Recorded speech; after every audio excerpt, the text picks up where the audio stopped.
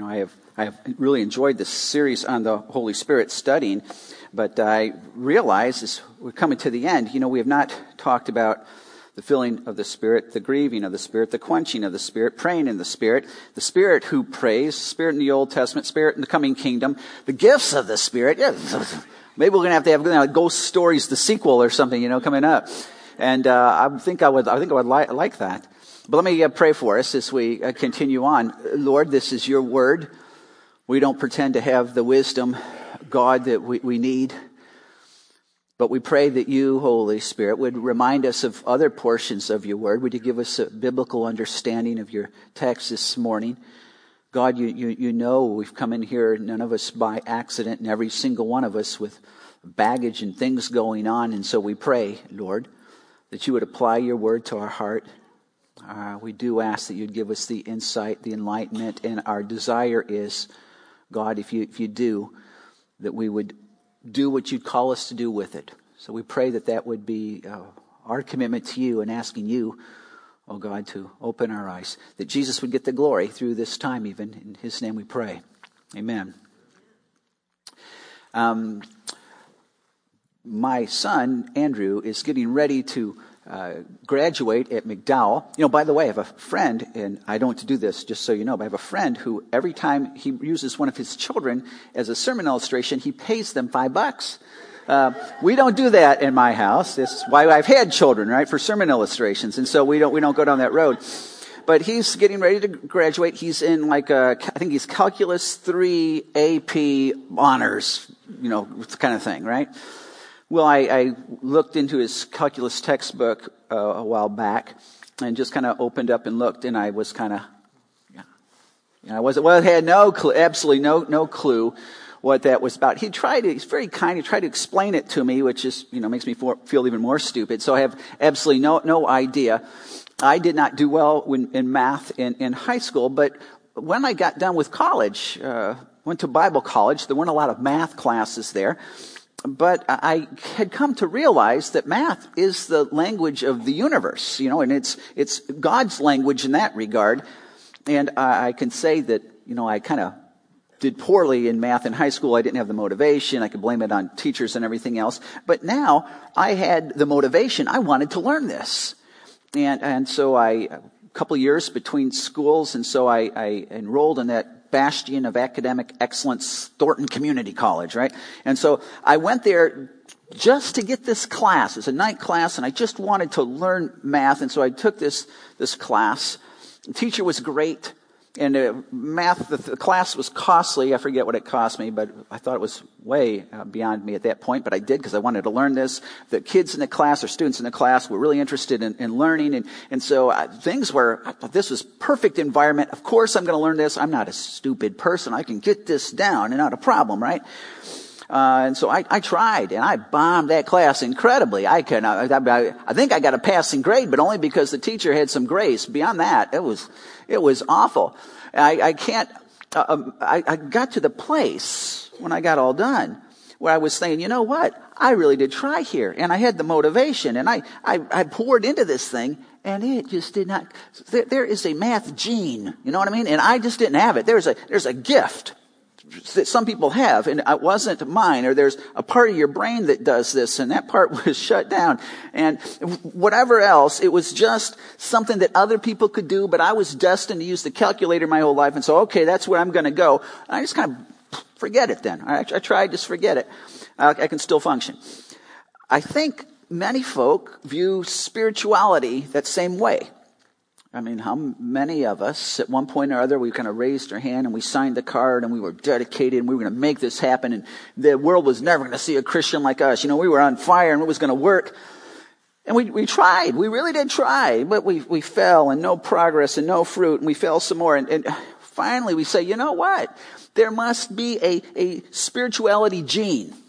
Or a gift that I don't have, or a special anointing of some sort. There's something that I'm not made that way. I want to be, and I wish I was, but I'm just not. And so I tried, and that's all we can do, and I'll get it fixed when I get to heaven probably. But from this point on, the rest of my life, it's just, it is what it is. We get that kind of a mindset.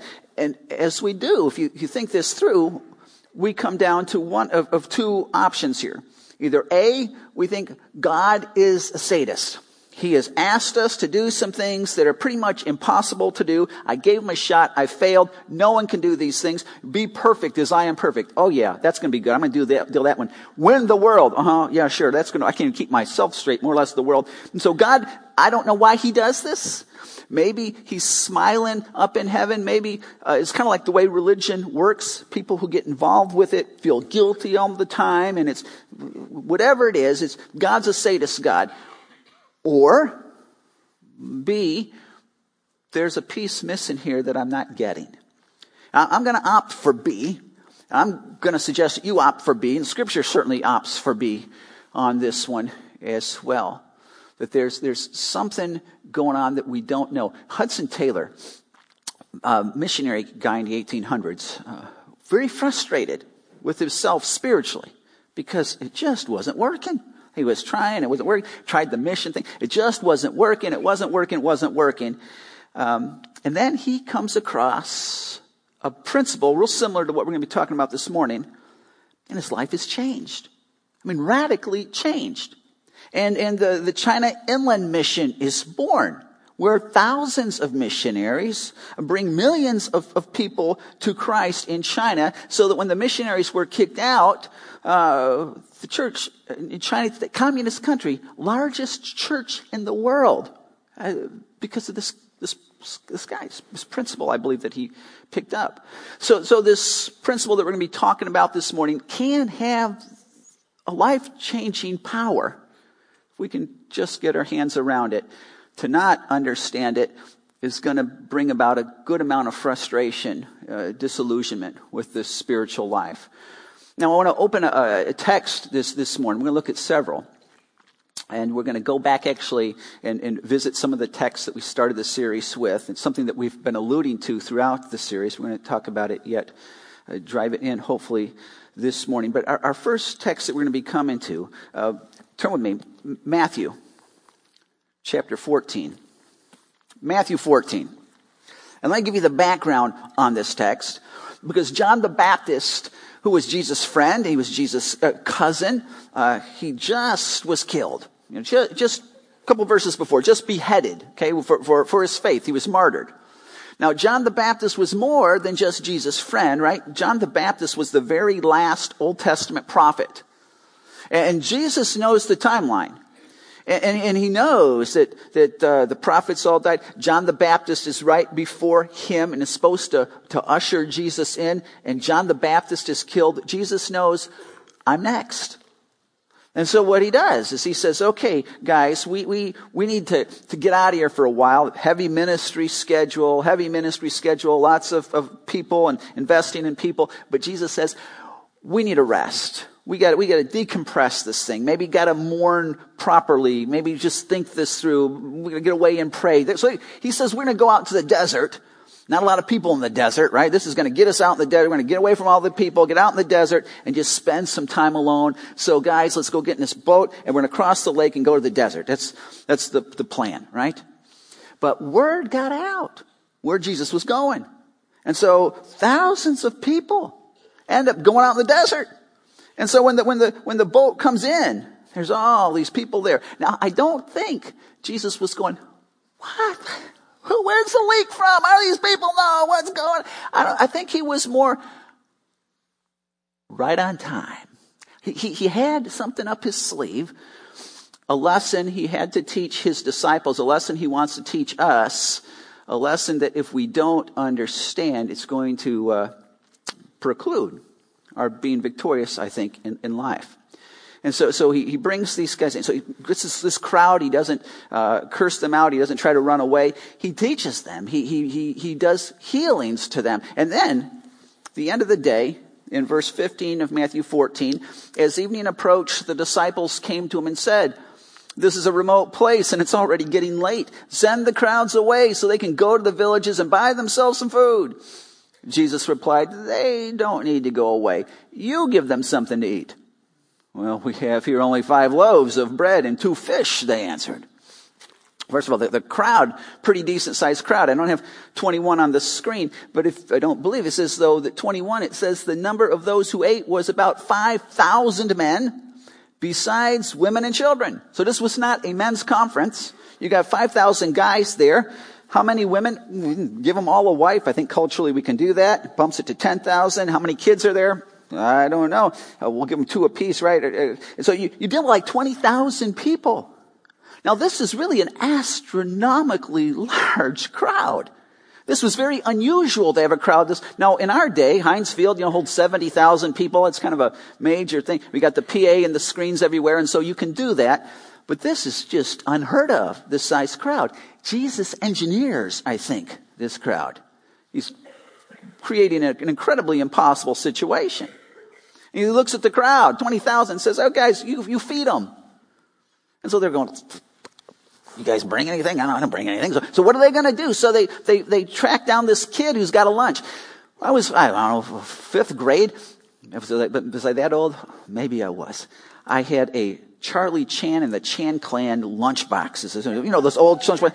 Charlie Chan, it was a cartoon, didn't last very long. But I had a Charlie Chan and the Chan Clan lunch box, and I carried my lunch with me to school every day. And so these guys go looking for food. Now, we know the Sunday school lessons tell us that there's a little boy, he heard the problem, and he comes up and says, I got my lunch. Can you give this to Jesus? He'll make it work. We don't know if that's what happened. It was a little boy's lunch. But I'm thinking that these guys kind of surrounded this kid with the Charlie Chan lunchbox and said, give us your lunch, kid. Master needs it. And since they're bigger, they kind of took the kid's lunch. What do they do? And so they bring it to Jesus. And it's kind of hilarious. You got these 12 guys with this Charlie Chan lunchbox, and they go up to Jesus and they, here you go. And Jesus says, wait, did you see the crowd? They said, it's the best we can do. Jesus said, really? It's the best you can do? Yeah. All right. We can make this work. So, now, can you imagine if these guys would have tried to feed this crowd on their own? That would not have gone very well. Now, we think about our lives. How many things has Jesus asked us to do that are real similar? Be perfect as I'm perfect. All right, let's forget that one, right? Cross it off. That's never going to happen. That's not going to do that one. How about this one? Women, we want you to be submissive to your husbands. Submit to your husbands, which would mean that you put their views and their perspective and their understanding above your own. Now that would, I think, I'm not a woman, I think that would be incredibly difficult if you had a perfect husband, but especially give yourself a blockhead guy who's got a sin nature, who's selfish and prideful thing going on, and you're going, you know what? I don't know. I know for guys, husbands, it says, husbands, love your wives. I think I could deceive myself into thinking I'm doing this, right? But then he puts a qualifier on that. Love your wives as Christ loved the church. It's like, who can do this? Who can possibly, why does he even put that on there? It's impossible. I can try to get close, but that's never going to happen, right? Or how about this one? Rejoice always. Is this you? About your life? Should we talk to your people in your life and that's who you are, right? You rejoice always. How about consider it all joy when trials come? Is that you? You got that one nailed? No, I don't have that one nailed at all. You can go on and on and on. Forgive as the Lord has forgiven you. All of these crowd of 20,000 people, we've got 2 fish and 5 loaves. And by the way, the fish, don't think they're like sperm whales, right? They're like sardines and 5 loaves. Think that they're like vanilla wafers and Olive Garden breadsticks, somewhere in between there. We're talking a little kid's lunch. Not even a little kid's lunch. That's what they got. And you look at this and you say, Jesus, look at the stuff you've asked me to do. You've made some miscalculations. Either you miscalculated the size of the crowd, or you miscalculated the size of the lunch, or you miscalculated my ability to pull it off, but you've just made some miscalculations here. That's what the way it is. So what happens is they bring it to Jesus. Verse 18, bring them here to me, the little kid's lunch, he said. And he directed the people to sit down on the grass, and taking the 5 loaves and the 2 fish and looking up to heaven, he gave thanks and broke the loaves. Then he gave them to the disciples, and the disciples gave them to the people. They all ate and were satisfied, and the disciples picked up 12 basketfuls of broken pieces that were left over. The number of those who ate was about 5,000 men, besides the women and the children. When Jesus asks us to do impossible things, we can come at it a couple of ways. First of all, we can bring it to Jesus. These guys did. Bring it to Jesus and leave it at his feet and say, there you go. There's the lunch. There's the crowd. Go at it, Jesus. Don't know how you're going to do this, but just make it work. You're God. Okay, go for it. And Jesus said, no. Wait a minute. Come back here. I want you to feed them. No, I'll tell you what, Jesus. It's just not going to work. You're Jesus, right? Let's get this right. You're God. I'm not. And since you can create stuff, and since you know all these people, let's just save ourselves a lot of time here. You just do it. Just zap it and just do it what you need to do. And Jesus, no. I need you to do it. Well, Jesus, why don't you just do it, please? No, I need you to do it. And so in our lives, we'll pray, oh Lord, make me godly. I want to be a godly person, maybe man of God. Make me godly. And he says, well, you got to meet me halfway here, Harris. Train yourself to be godly. See, that takes some work and stuff, and I don't know where to begin. And so I'm just not going to mess with that text right now. Just you help me be godly. And he says, no. I'm not going to mess with this crowd. I'm not going to feed them unless you are involved. Win the world. Yeah, right. So I'll pray. Well, Lord, make me an evangelist. That's a good prayer. I pray that prayer. Make me an evangelist. And then never go out and try to share my faith. And he says, well, hang on. You expect me to zap you? You expect me to get them wind up behind you into your office saying, hey, would you please just share with me, Jesus, I want to get saved? Is that the way you think this works?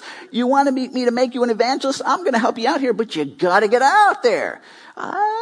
It's too embarrassing. And it's difficult. I wouldn't know where to begin, and I really don't have time. Couldn't you just kind of zap me that way? It would be a whole lot easier. Just you do it, Jesus. So that's the first option. Is just have Jesus do it. No, don't just have him do it. Second option, and we see people who kind of roll up their sleeves and they say, all right, I'll take this on. And so they go for it. Can you imagine if these guys tried it this way? And they figure out the people, and they figure out the fish and the loaves, and they go, okay. Every fifth person gets a crumb. Every third person can lick the sardine. And this way we will get this sucker down. We're going to or else like try to cut up the fish 20,000 ways. And can you imagine? It's going to take a long time. And nobody is going to be happy. And no one's going to be satisfied. And the guys doing it are going to be very upset and frustrated and disillusioned. They're trying. Jesus commanded them and they're trying, for crying out loud, but it's not working. You ever been there? I'm trying to do what he's told me to do, but it's just not working. This is the two options we've got going on. Jesus says, you do it. But you can't do it without me. He says, the work is beyond you, but it requires you. Now, we might think, well, good, if Jesus was physically here, piece of cake, I'll walk with him. But he's not, so how are we going to pull this off? Into John chapter 14. This is one of the texts we started with. You know the context, right? John 14. They just had Palm Sunday, right? Jesus getting near death. And he just came in on a donkey, a sign that he's the Messiah. He organized this big parade, palms, Hosanna, Hosanna to the King. It says that all of Jerusalem came out to laud Jesus. And so this is the electricity of this thing. It's like the Democratic National Convention and the Republican National Convention combined, but they're all unified and they're putting forth their guy that's going to take on Rome, and the people are just electric. We're going to kill them. Yeah, this is it. Better days ahead. We're going to win. And they're just excited. Well, that night, that's where we're at here. You can imagine the apostles. They're high-fiving themselves. They're saying, that's right. That's what I'm talking about, man. That's why I left those stupid fissionettes. That's why I left that tax collector's booth. Because, man, we're on the verge of world domination. They're just pumped out. This is great. Yeah. And then Jesus kind of pulls the plug on the party and says, attention. I just need to make an announcement real quick. Y'all, I'm going to leave. And they're, wow. You mean like you need to go pray and stuff? Because, Jesus did that kind of, you just need to get away for a couple, we understand. And so, well, we were going to eat, but, go ahead. And when you get back, we'll be here. And he says, no. I don't think you understand. I'm like leaving. And they said, well, where are you going? He says, well, I'm going to the Father's. He said, well, we don't have a clue where the Father's is, but we're your disciples, and so we'll follow. That's what we do. And Jesus said, no, not this time. I need to do this one by myself. You guys got to just stay here. And they said, well, how long are you going to be? I said, well, it could be a while. Well, what are we supposed to tell all those people? Remember all the Hosanna stuff? And why in the world did you get the crowd? This was your idea, the parade thing. Why did you get the crowd so jazzed up if you were going to bail on them? And what about us? And we left everything to follow you, for crying out loud. We left it all. And now you're going to be gone. And what are we supposed to do with the people? And now what's next? Do you understand, Jesus, why we're just a little bit confused here? And then Jesus in chapter 14, verse 16, he says, I will ask the Father, and he'll give you another counselor. We mentioned that, another counselor, one just like himself, to be with you forever. The Spirit of truth. Oh, okay, well, that's going to fix it all. Then chapter 16, verse 7, Jesus is still on this Holy Spirit thing. He says, but I tell you the truth. It's for your good that I'm going away. Unless I go away, the counselor will not come to you. But if I go, I'll send him to you. Oh, it's for our good that you're leaving. Oh, God, we're going to tell those people that it's for your good that Jesus, that's right, Jesus. I believe that. Back in chapter 14, verse 12, Jesus says, this amazing verse, I tell you the truth. Anyone who has faith in me will do what I have been doing. He will do even greater things than these, because I'm going to the Father. If I go to the Father, I can send you the counselor and with Spirit. And him, you're going to be able to do greater things than what we've been doing. Going, yeah. Do you think they bought this? Yeah. If you think Peter for a minute. When Peter was in the presence of Jesus, you know what? He could do some pretty great things. I mean, do greater things than this. Peter's walking on the water in the presence of Jesus. Try doing that outside the presence of Jesus. You know, it just doesn't work. He's walking on the water. And he comes to realize that when he's in the presence of Jesus, he's pretty much bulletproof. There's no wind. There's no rain. There's no Roman guards. There's no viruses. There's no accidents. There is nothing that can touch him unless it's passed through Jesus' hands. He's bulletproof. He can do incredible things when he's in the presence of Jesus. And when he's in the presence of Jesus, he can be bold as a lion. Remember, they're in Gethsemane, right? Jesus, and all of a sudden these guards come, trained warrior people, many of them, and cloaked in their weapons. And what does Peter do? He yanks out this little dagger. On guard. Come on, I'll take you all on. Come on. So Jesus has to rebuke him, but he's bold, right? The rest of the guy, he's very bold in the presence of Jesus. And when he's in the presence of Jesus, their ministry, all kinds of people were impacted in a major, eternal, significant way through Peter when he's in the presence of Jesus. And when he's in the presence of Jesus, he can say things that are otherworldly, that are wise, that are truthful. Matthew 16, remember this? Jesus says, who do people say I am? And Peter, I know. He says, okay, Peter, who do people say I am? And Peter says, you are the Christ. That's the Messiah. The Son of the living God. And Jesus' answer is amazing. He says, like, wow. He says, blessed are you, Simon Bar-Jonah, because flesh and blood did not reveal this to you, but my Father in heaven. And if you check out Matthew 16, how did the Father reveal this to Peter? There's no theophanies there. There's no Peter hanging out by himself and kind of his spirit comes to him, or an angel. We want you, Peter, to say, when he asks you who I am, say he's the Christ. It was not. So how did Peter get this information from God the Father? When Peter is in the presence of Jesus, words came out of his mouth that, you know what, kind of were inspired. He could say the right thing. He could understand the right stuff. He was bold when he was in the presence of Christ. You mean, Jesus, I can do greater things than those? Oh, please. And we see this, Matthew 26. You see this. Now, remember, Jesus that night, he's arrested. And so the disciples are on their own. Now, no presence of Jesus anymore. In verse 69 of Matthew 26, it says, "Now Peter was sitting out in the courtyard, and a servant girl came to him." Servant girl. This culture, servant girl, is going to be, pretty much the bottom of the barrel. People would put their livestock often above the servant girl. She was as low as you could go. So a servant girl comes and she says to Peter, "You also were with Jesus of Galilee," she said. But he denied it before them all. "I don't know what you're talking about." It's kind of like wimpy, don't you think? It's spiritual wimpiness.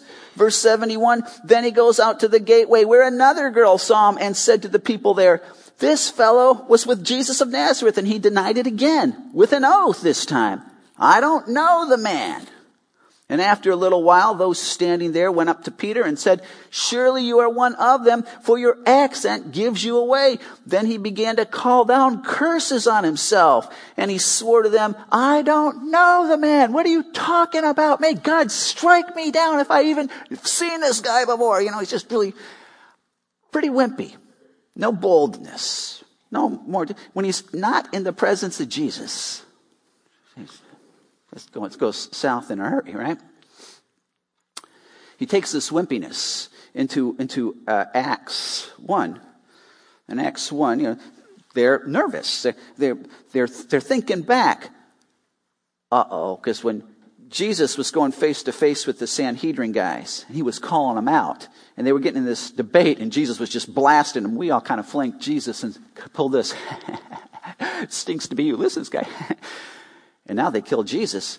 They're going to remember this. We are in all kinds of trouble. So they got the door locked. I think they're hiding under the table. They are nervous. Acts 1. Acts 2, the door is swinging on its hinge. The room is empty, and every one of those guys are out in the street boldly proclaiming Jesus. And you say, what happened between Acts 1 and Acts 2? Well, the resurrection of Christ and the coming of the Holy Spirit. See, when the Spirit's presence, Jesus via the Holy Spirit's presence, the Holy Spirit's presence, Peter is bold, and this time not just bold because Jesus is next to him, but bold because the Spirit is. In Acts 5, this is, and we go all over the place in Acts, but Acts 5, he was challenged in his preaching because he was so bold. "Shut up, Peter. Cut it out or you're dead." He keeps going, right? Verse 28. They brought him in and they said, "We gave you strict orders not to teach in this name.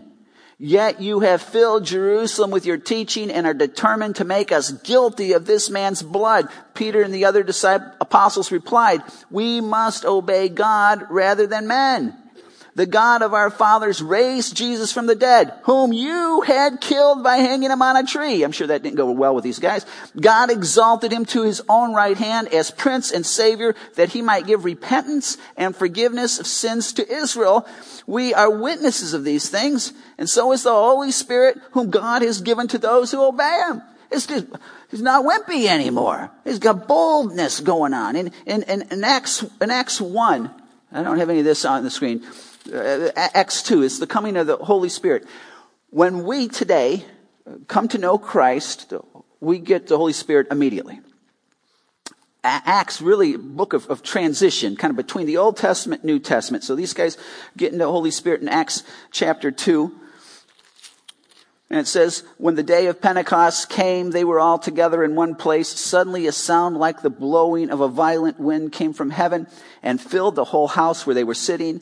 And they saw what seemed to be tongues of fire that separated and came to rest on each of them. And all of them were filled with the Holy Ghost and began to speak in other tongues as the Spirit enabled them."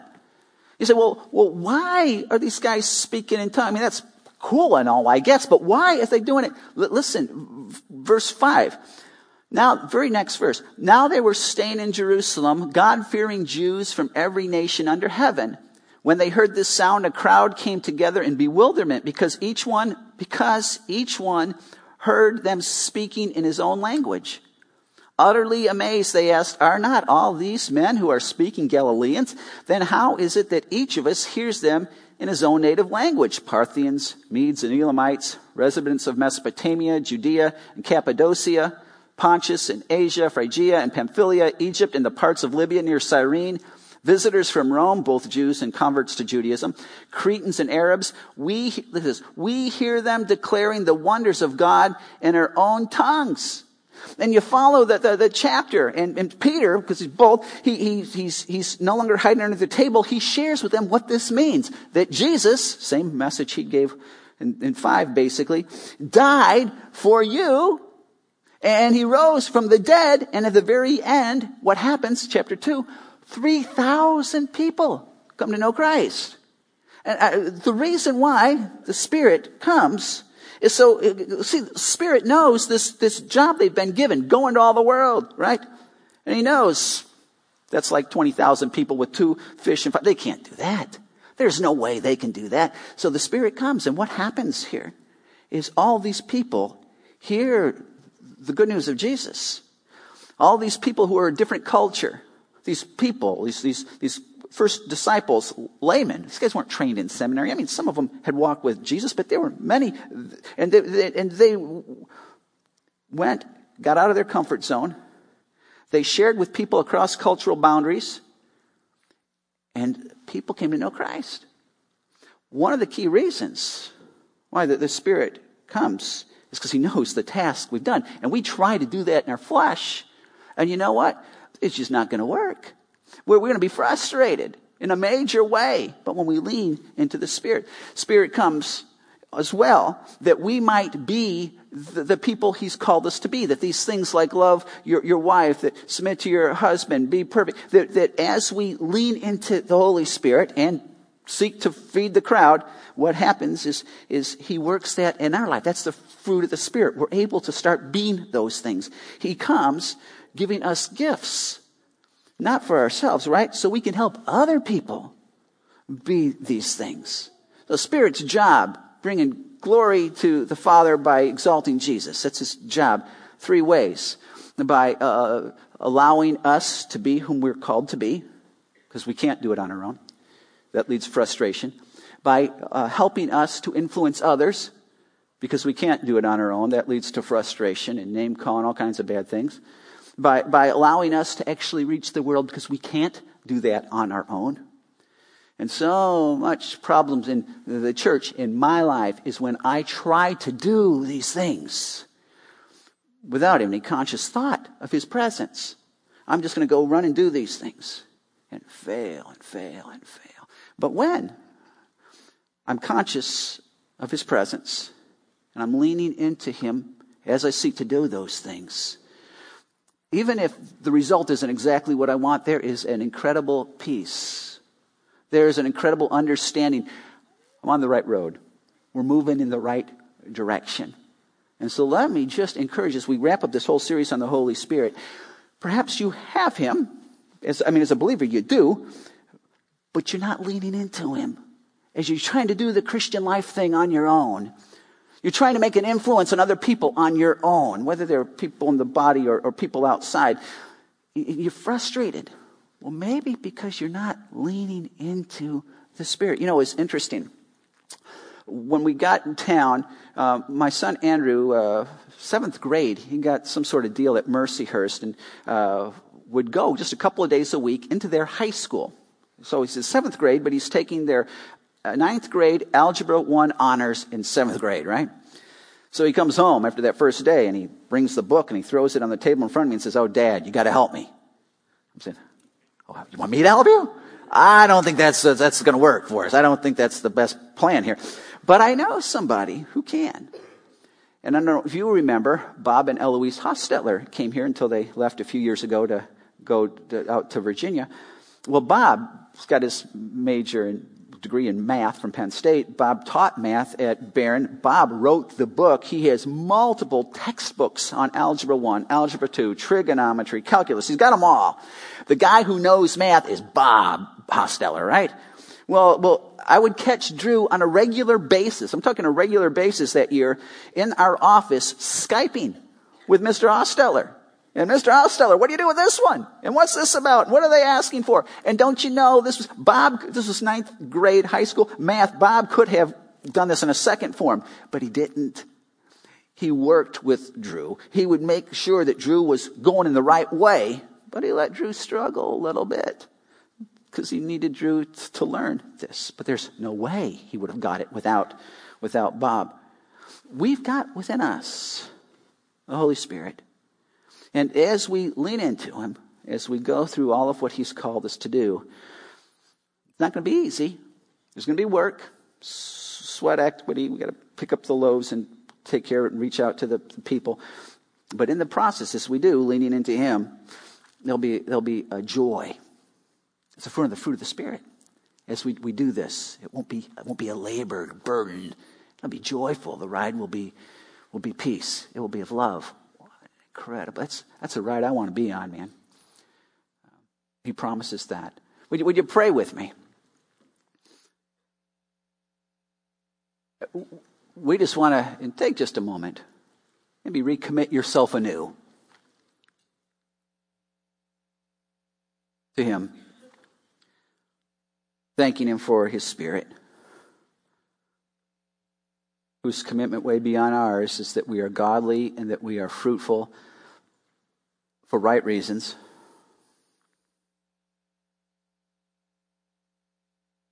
And that thing, whatever it is in your life that you're struggling with right now, you can give that to him as well. He knows about it. That sin that you continue to struggle with, you can lay that down at his. He knows about that. And you might need to do more than just lay it at his feet. You might need to go out and get some action involved to separate yourself from it. But as you do, leaning into him. His power.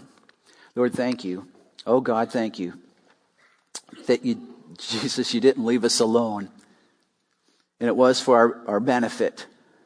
That physically you left this earth. You've given us your Holy Spirit. You indwell us even through him. We're not left as orphans, and you've given us the word to teach us, to remind us that you, O sovereign God, are right here with us. You, O omnipotent God, are right here with us, and all of who you are is at our disposal for godliness, for holiness. It's our desire, Lord. So Father, as we continue on in our lives down here till you call us home, would you teach us more and more of your Holy Spirit, not just in our heads, but God, that we might lean into him, that we might know his power, that we might serve alongside of him, that we might minister alongside of him, that we might listen. I would pray that that would be true for myself and for these folk, that we would practice just that filling of your Spirit. I would ask that in the name of Jesus. And even as we take up this offering now, Lord, we would pray that it would go towards building this information, this knowledge into your people here, that we wouldn't raise a generation of kids and youth who just have the right answers, but they're not leaning into you, that they don't have that experience of relationship with you, that as we put the word out in our community and in this world, that it wouldn't just be egghead data, but it would be relationship with you. I would pray that that would be so. Would you use it that way? And for those who are responsible for dispersing it, God, would you remind how it needs to be sent out in a way to please and honor you. Thank you. In your Son's name, amen.